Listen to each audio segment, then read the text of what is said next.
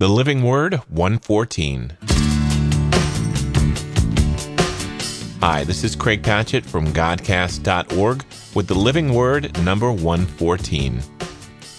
People in Jesus' time hated paying taxes as much as we sometimes do, even more so since they were paying them to the corrupt Roman government.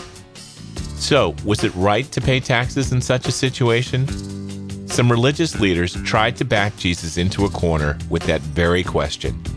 In today's verses, Luke 20, 24 and 25 from the NLT, we find his response. "Show me a Roman coin. Whose picture and title are stamped on it?" "Caesar's," they replied. "Well then," he said, "give to Caesar what belongs to him. But everything that belongs to God must be given to God." That's Luke 20, 24 and 25. And we should bear these verses in mind when we have a hard time letting go of those things that belong to others, or those things that belong to God. Thanks for listening.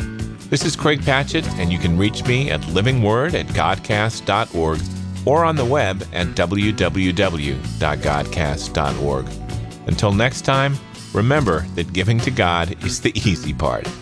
God bless you.